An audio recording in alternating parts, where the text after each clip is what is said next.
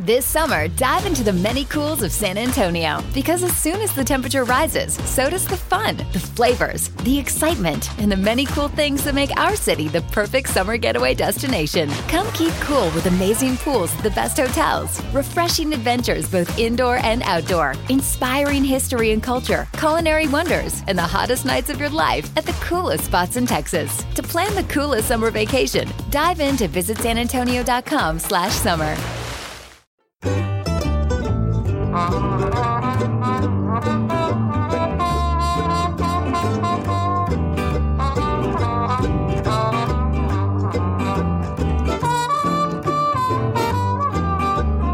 2, 4, 6, 8. Who do we appreciate? Houseplants.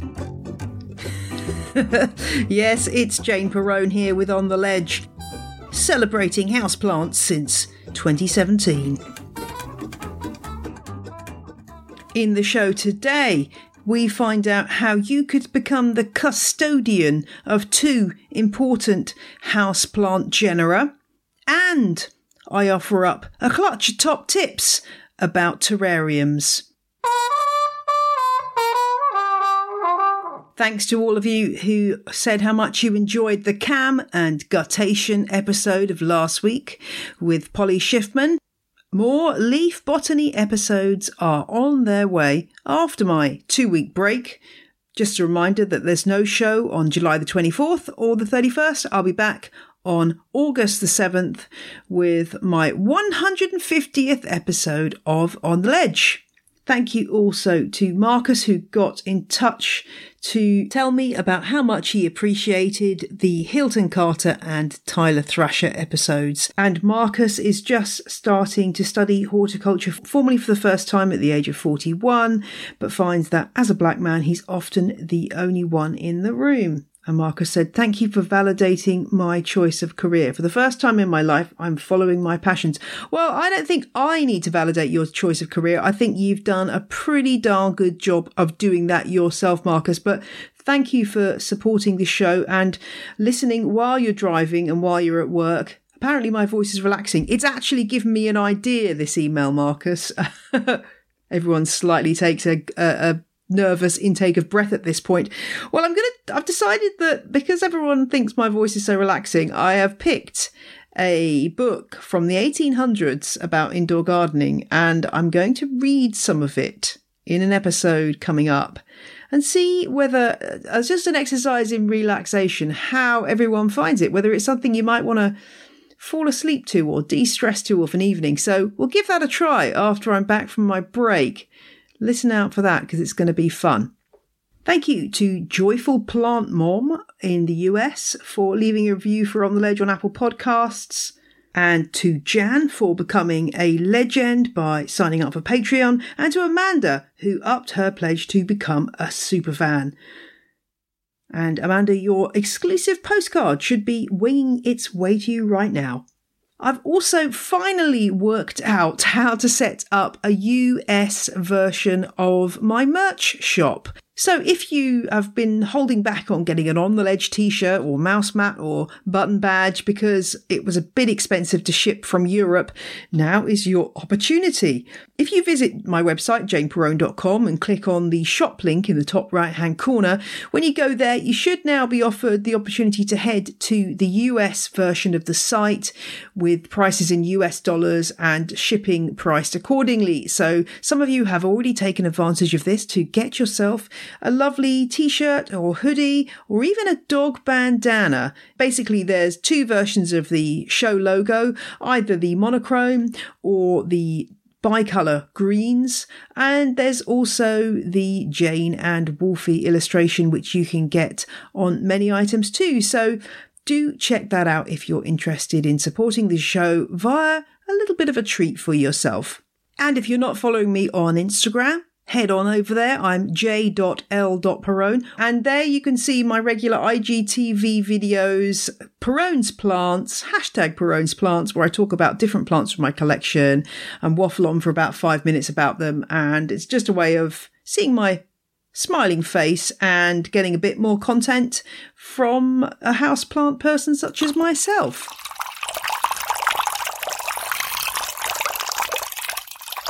If you are a regular listener to the show, you will know that I have visited various national collections of houseplants. For example, the Peperomia collection of Sally Williams and Mercy Morris's spider plant collection, Chlorophytum comosum. But what are these national collections and what do they do? I got a press release this week from the charity Plant Heritage, who runs the National Collection Scheme here in the UK, telling me that they were on the hunt for national collection holders for some missing genera. And among those missing genera were two that we as houseplant lovers know all about, and that's Hoya and Tradescantia. So I thought I would give Plant Heritage a call and find out a little bit more about what being a national collection holder involves. So my name is Vicky Cook and I'm the Conservation Manager here at Plant Heritage. I have an audience of global proportions, so lots of people perhaps aren't fully aware of what Plant Heritage here in the UK is or what you do. Can you just give us a little potted history of Plant Heritage? So Plant Heritage was founded in the 1970s, and its aims then were to ensure that the incredible diversity of cultivated plants that we have in this country will remain available for generations to come. So we've got a really strong history in the UK of plants and gardens. From the plant hunters and all the plant breeders, the grand estates, and just the enthusiastic British public.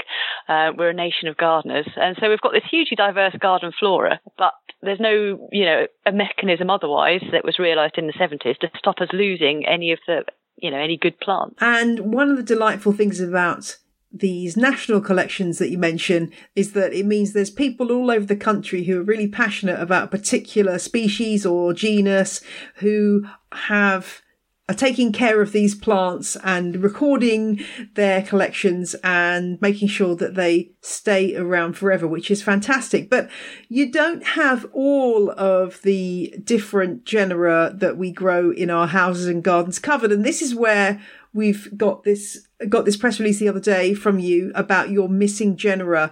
And I was very excited / worried to see that two of them are a genera that are very much favourites of mine. Can you tell me about what you're doing to try to sort out these missing genera and the Tradescantia and Hoya genus in particular? So although we've got 650 plant collections all around the country, that in no way covers all of the different plant groups that we grow in the UK. And the role of the national collections are to collect more or less all that you can of that particular genus or plant group, document it, develop it, conserve it for the future, and also research it and become, an authority on that plant group. So every year we try and identify maybe the top 10 most interesting plant groups that we would like to see somebody step forward for and become a national collection holder for. And yeah, as you say, two of them happen to be Hoya and Tradescantia this year. Fantastic. I cannot believe that no one has the Hoya National Collection, and I'm slightly disturbed by this fact because the temptation to apply is great, but I don't think I've got the skills. What's involved in having a national collection or applying for one? So, well, the first thing really is to have a passion for your plant group. I think that probably goes without question. But then the first thing to do would be to get in touch, really, and we can give you some advice and guidance on how to get started. It might be that you don't have very many plants to start with, and we can give you some guidance on how to focus the scope of a collection. So some plant groups are huge, and you might not want to or have space for all of them, but we can give you some advice by maybe collecting all the cultivars of a particular species within that group, or everything that was introduced by a certain breeder or person. And then the next thing is to start collecting and documenting and making sure that you've got good labelling systems and your records are in order. And then, yes, you can make an application to have a national plant collection. It sounds easy, but how many plants are we talking about here? I mean, how many different Hoya species have you identified that might come under this Hoya National Collection? Is it many? Well, it's difficult to say because there's about 18 species and cultivars that are currently in the RHS Plant Finder, which is what we use as a general, ad hoc guide to what is currently available. But I've no doubt there are plenty more available with specialists around the country. So it would be interesting to see for some of these more tropical plant groups what currently is in cultivation in the UK and what you could find out. So sometimes people have started thinking, this looks like a nice small plant group, I'll collect that. But the more you start digging, the more you realise how much is out there.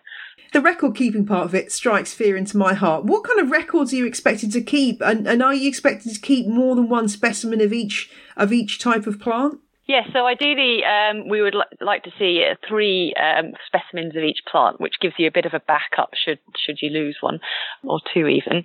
And the records we're asking you to keep at the very base level, it's what is the name of this plant? Where did you get it from? How long have you had it?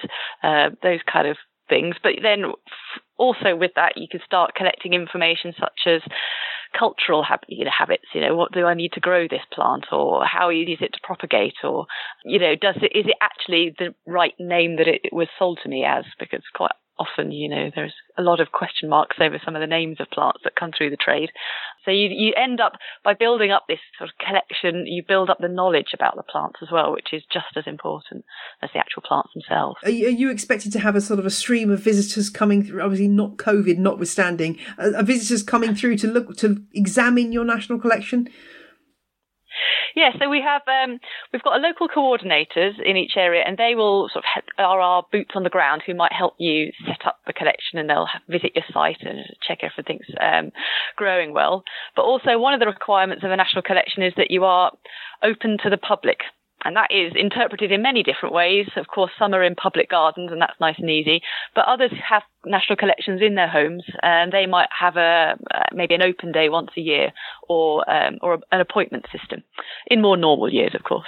Are there any other things that national collection holders need to know in terms of, do you need insurance, or do you have to pay, or is there any other little things that we need to be aware of? You have to be a member of Plant Heritage, so an individual membership is about £36, and you get insurance through us for opening your house or for any open days to do with Plant Heritage National Collections.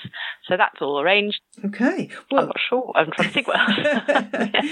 Well, this sounds like a great project for a listener. Do you find that you get lots of feedback from national collection holders that they start and they think, this is going to be really simple, I've got like 20 plants to collect, and then the deeper they go, the more they end up with a giant collection as a result of getting into their particular genus? Absolutely. You can tell that it just grabs people and the obsession starts, and that's it. You're off, and you're suddenly, your house is completely taken over with hundreds of plants of your choice. But that's part of the joy of the collection. And if you find it's getting too unwieldy, then there's always ways that you can sort of rescope the collection to maybe sort of just take a certain species of it and all the cultivars of that. So, yeah, there's always a chance to keep it manageable. Well, I want to know if you have a national collection holder for Saxifraga stolonifera and its cultivars, because that's the one I think I could handle. I reckon I could do that. Right. You can check that out for me. I don't think we do. No, okay. Right, I'm going to hold you to that then, Jane. Yeah, no, I was thinking about Hoya, but then I just ran through my head the numbers of different Hoya species and cultivars that I'm aware of, and I just thought, gosh, having 3 of each of those, I don't think I could do it. But I think maybe, just maybe, particularly because Saxifraga stolonifera can live inside or out, maybe I could pull off the national collection of species and the cultivars of that. I'm considering it anyway. You've encouraged me further in my obsession with that particular species. Well, it's lovely. Well, we have it on record. Well, it's lovely to have your expertise, Vicky, and I'm really hoping that as a result of this, a couple of listeners will come forward, and the Tradescantia and Hoya genera will be covered as a result, because it'll be lovely to have an on the ledge listener doing that work for you. So fingers crossed. What's the best place to go and find out more information about Plant Heritage? If you visit our website, www.plantheritage.org.uk, that's got details of how you can start a national collection, a bit more about the missing genera, and how you can get in touch with us. Brilliant. Thanks so much, Vicky. No problem. Thank you. And now let's hear from On the Ledge's other supporter this week, the Fiddle Leaf Fig Plant Resource Centre. If you want to help your fiddle leaf fig live its best life, check out the Fiddle Leaf Fig Plant Resource Centre's products, which are specially tailored to meet the needs of your plant, including root rot treatment, fertiliser and rooting hormones. Visit fiddleleaffigplant.com for tons of resources, tricks and tips to help your fig recover from leaf drop, put on new growth and really start to thrive. Check out their free 30-minute care webinar that demystifies looking after these iconic plants from watering to repotting. Still got questions? The Fiddle Leaf Fig Plant Resource Centre can help. Join their Facebook group of more than 20,000 fig lovers ready and waiting to share advice. Find out more at fiddleleaffigplant.com now. That's fiddleleaffigplant.com. If you think you might be the perfect person to nurture a national collection, then do check out the show notes at janeperrone.com for information and links about plant heritage and their national collections. And now it's time for Question of the Week. And this one came from, well, I think this is the youngest listener I've ever heard from. Meg is aged 11. Thank you for getting in touch, Meg. Meg told me, I'm very inexperienced, I'm only 11, and I only got my first houseplant 3 years ago. Recently I've gotten very interested in terrariums and I've decided to try and make one. I've done lots of research about moisture, watering, plant types and containers. I wanted to ask you your top tips for creating a terrarium. And even though my very first episode was about terrariums back in February 2017, it's not something I've covered that many times in the podcast since, so a high time that I gave some terrarium tips. I will put a link in the show notes to a question I answered a while back about plants for terrariums, and in that episode I do specifically mention some good small plants for terrariums, and so that is also definitely worth a listen, but there's so much more to terrariums than the plants. Meg, I started my first terrarium, I think the very first one I had was a Fittonia in a round glass sort of goldfish bowl shaped container with a cork lid. But the biggest one that I had was a fish tank that was a good 3 or 4 foot long that my dad got from God knows where. And I had that in my room. And because I didn't really know what I was doing, I just used soil from the garden and I ended up with lots of earthworms crawling around the bottom. I wish I had a photo of it somewhere. I need to ask my mum to have a hunt through the photographs and see. But if I ever dig out a photo of that, I will share it with you. But that was how I started, just working very small from small containers, and then eventually ended up with this very large fish tank full of plants, which did work really well, actually, even though I was doing lots of things wrong. What I'm trying to say here is there are as many different ways of making terrariums as there are terrarium makers, I guess. One of the things, though, that does get my goat quite often when I'm looking at pictures of terrariums online on social media particularly, is there are so many terrariums pictured that are filled with succulents and cacti. And while it's possible to make a successful terrarium for succulents and cacti, particularly if it's an unlidded terrarium, in other words, the air humidity's a bit lower, I think really on the whole, it's not something I would ever recommend. Why? Because succulents and cacti grow in places where the last thing they have is a place where there's nowhere for water to escape. So even if it rains quite a lot in a succulent's native land, the water will just be able to drain away really quickly because the plant's growing in a very free draining setting, whether that's a crack in the earth or very sandy soil or some other way that they are basically never allowed to have wet roots. And it's very, very hard in a terrarium setting to reproduce that because there's always the danger of watering too much. And these plants don't like high air humidity. If you've got maybe a forest cactus, that's something that you could potentially grow in a terrarium. And why not experiment? Have a go. But on the whole, you end up with cacti and succulents and terrariums usually never being watered, which means that they're just too dry and they just sit there and do absolutely nothing, or they turn to mush because there's just too much moisture about. So choice of plants is crucial. Do go back and listen to the episode where I talk about specific small plants for terrariums, because the other mistake people make is taking plants that are going to get quite large and planting them up in a terrarium and thinking they can leave them there for several years. Now, yes, you can put a baby parlour palm and a peperomia raindrop and a Boston fern, a baby Boston fern in a small jar, and they might be all right for a few months, but within a few months they will just absolutely be bursting out of that space and very, very unhappy. So you're kind of making work for yourself, really. There are loads of much smaller plants now that do really well in terrariums, and if you listen to my James Wong episode, he talks about this as well, that really look out for these small plants that will do so much better in a terrarium setting. But getting back to basics, what about the actual container itself? Well, the world is your oyster in many respects.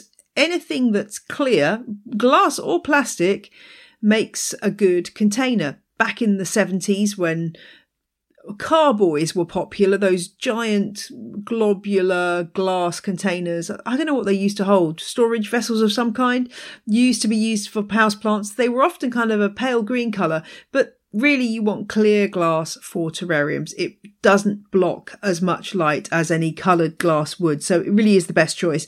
And try to find glass that's not too wavy or distorted, because again, it'll stop you from seeing the plants properly, and it'll also stop more light from reaching them. You could use a jam jar, a large jar that's had pickles in it, a sweet jar. Lots of times when you see pictures of terrariums in books, they have quite small openings. You really are making your life quite difficult by choosing a container with a really small opening, because it just makes planting it up and maintaining your terrarium really quite difficult. So certainly when you start out, try to find a wide-mouthed container.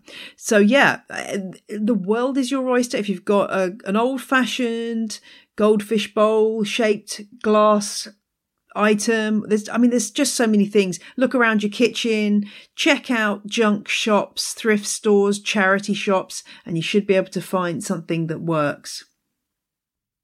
When it comes to the ingredients to go into your terrarium, the substrate, that just means the stuff at the bottom of the tank that the plants grow in. There are so many different choices in this respect. What I would say is you need some kind of drainage layer at the bottom. And when I say drainage, obviously the water's not going anywhere. It's just going to sit there. But you want something to make sure that the plant's roots are not sitting directly in water.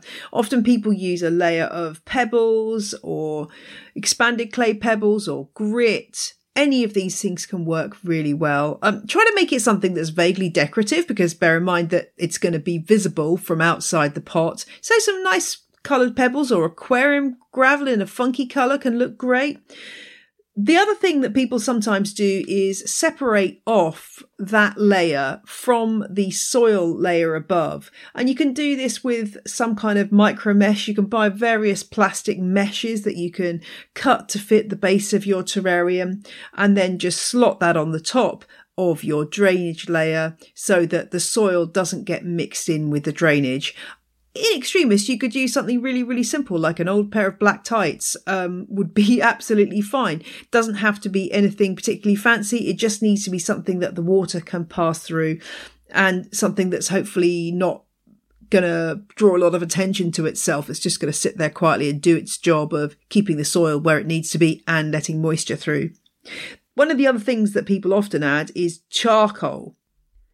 And the kind of charcoal that you're looking for is what's called activated charcoal. And if you have an aquarium shop near you, this is where to go to get activated charcoal. It comes in little pellets. And what this stuff does, it's incredibly porous, and it can take impurities out of the soil. You can either mix it in with the soil, or you could have it as a layer above the drainage layer, the grit or the pebbles or whatever, but below the divider, the net divider. Either will work. I've seen lots of successful aquariums work without using activated charcoal, so it's not essential, but it's one of those things that people like to add. So if you can get hold of some, it's certainly not going to do your terrarium any harm to include it. And the soil itself, well, you can use general houseplant compost that's suitable for the plants that you're including. We always add a little bit of extra drainage material in the form of something like perlite or grit, just to make sure that doesn't get too claggy in there. There are many, many different formulas for terrarium soil. Again, just try things out. There is absolutely no harm in experimenting with what works for you. One thing that's worth saying about perlite, I've mentioned, I think in the show recently, that I've been trying out a more sustainable alternative to perlite, which is made of rice husks. With varying success. I would say that it doesn't last as long as perlite, which is basically going to last forever. The rice husks do start to break down after a few months, so I'm not sure I'd recommend them as a viable alternative to perlite. One thing you can use, though, particularly if you're struggling to get hold of perlite, you can, and I wouldn't like to say that this was hugely more sustainable than perlite, but if you can get hold of chicken grit or bird grit from your local pet shop, this is usually a great alternative to perlite and absolutely fine to use in potting mixes where you want to improve the drainage. Just don't do what I did and use soil from the garden, because this tends not to work tremendously well. Depending on what kind of soil you've got, you may find it's heavy clay or too sandy. Lots of things can go wrong there. Also, you might bring in with you things like slug and snail eggs, which obviously you do not want in your terrarium because they will hatch out and munch away at everything. Some people recommend sterilising the soil that you're putting into the terrarium by zapping it in the microwave. You make sure it's moist if you're going to do this, because the microwave works on moisture. So yeah, if you don't make it moist, then explosions may occur. I don't bother doing this. There's lots of life in soil that you don't want to get rid of. So providing that you're using good quality houseplant compost, I don't think you're going to have a problem. If you do end up with any creatures in your terrarium, they're probably going to be springtails, and these actually are a great cleanup crew for a terrarium. Some people deliberately put these in because they will clear up any organic matter that comes off plants and so on and stop things going mouldy. So yeah, you can even add this stuff as an extra, but springtails aren't usually a problem. If you don't know what springtails look like, oftentimes if you lift up a plant pot out of its pot and look at the bottom of a cache pot, you'll find there's these tiny little insects the size of the size of a dot, which might be sort of moving around. They are very often springtails, and as I say, they don't do any harm to your plants and they can actually be helpful. So yay for springtails. One other thing worth saying, you can have a terrarium which has got the plants still in its pots. So if you're big into carnivorous plants, for example, you could have an old fish tank and have your carnivorous plants sitting in their pots in a tray of water, because as we know, carnivorous plants on the whole like to be sat in water in a boggy place. But you could just have the terrarium or fish tank around them, just increasing humidity, but not actually have them planted into the substrate, but have them in individual pots. And you could do the same with any plant, actually. If you've got a big enough glass container of some kind, you don't need to plant it up. You can just have plants in pots. And that sometimes actually makes it easier to maintain. You will obviously need to water possibly a little bit more often and keep an eye on your plants. But hopefully, if it is a big container that's got good accessibility, that shouldn't be too much of a problem. And then we're talking about, once you've got your plants in, what you can add to the top or what you can add in addition. Moss is a really popular thing, and sometimes you can, legendarily, James Wong got his moss for one of his terrariums off a garage roof. So perhaps out in your garden or in the locale that you are in, unless it's very wild and precious, please don't take moss from woodlands and things. But if you're in an urban environment and you see some nice moss, you can, of course, take that. Again, just beware of bringing in any eggs or beasties on there that you don't want in your terrarium. You can also get a little bit quirky here. I mean, there's a whole world of terrarium accessories out there. In our family, we quite like using Lego minifigures in little scenes for terraria. It's quite fun. So yeah, you don't have to go out and buy a lot of expensive stuff, but see what you've got around the house. What could you repurpose It might be some little ornaments, anything you like. The world is your oyster. Go wild, add lots of interesting things to your terrarium scene and make it fun, which is what it's all about. Make sure the substrate's damp before you put it in there. Give everything a bit of a mist. You may find you need to take the lid off for a little bit and let a bit of excess moisture escape if you're finding that there's lots and lots of condensation on the sides. And this will vary. You may find that from time to time the lid needs to come off or go back on again. You may need to mist. And eventually, after a year or more, your terrarium may need replanting depending on how quick the plants have been to grow. So it's not entirely no maintenance, but it's certainly low maintenance. So I hope that helps, Meg, and you've got lots of great tips for your next terrarium project. And I'd love to see your terrarium pictures, everybody. I know that some of you are really amazing at making cool terrariums. So do send me your pictures and share them on the Facebook group Houseplant Fans of On The Ledge. And if you've got a question, drop me a line on theledgepodcast@gmail.com. And do remember to include some pictures, info about where you are, how long you've had your plant and so on, because that gives me the best chance of giving you an accurate answer.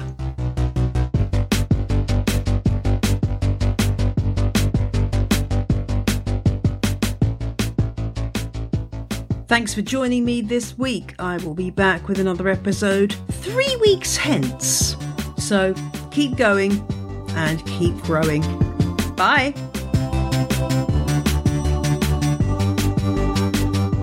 The music you heard in this episode was Roll Jordan Roll by the Joy Drops and After the Flames by Josh Woodward. The advertising music was by the Heftone Banjo Orchestra with the tracks Dill Pickles and Whistling Rufus. All tracks are licensed under Creative Commons. Visit janeperrone.com for details.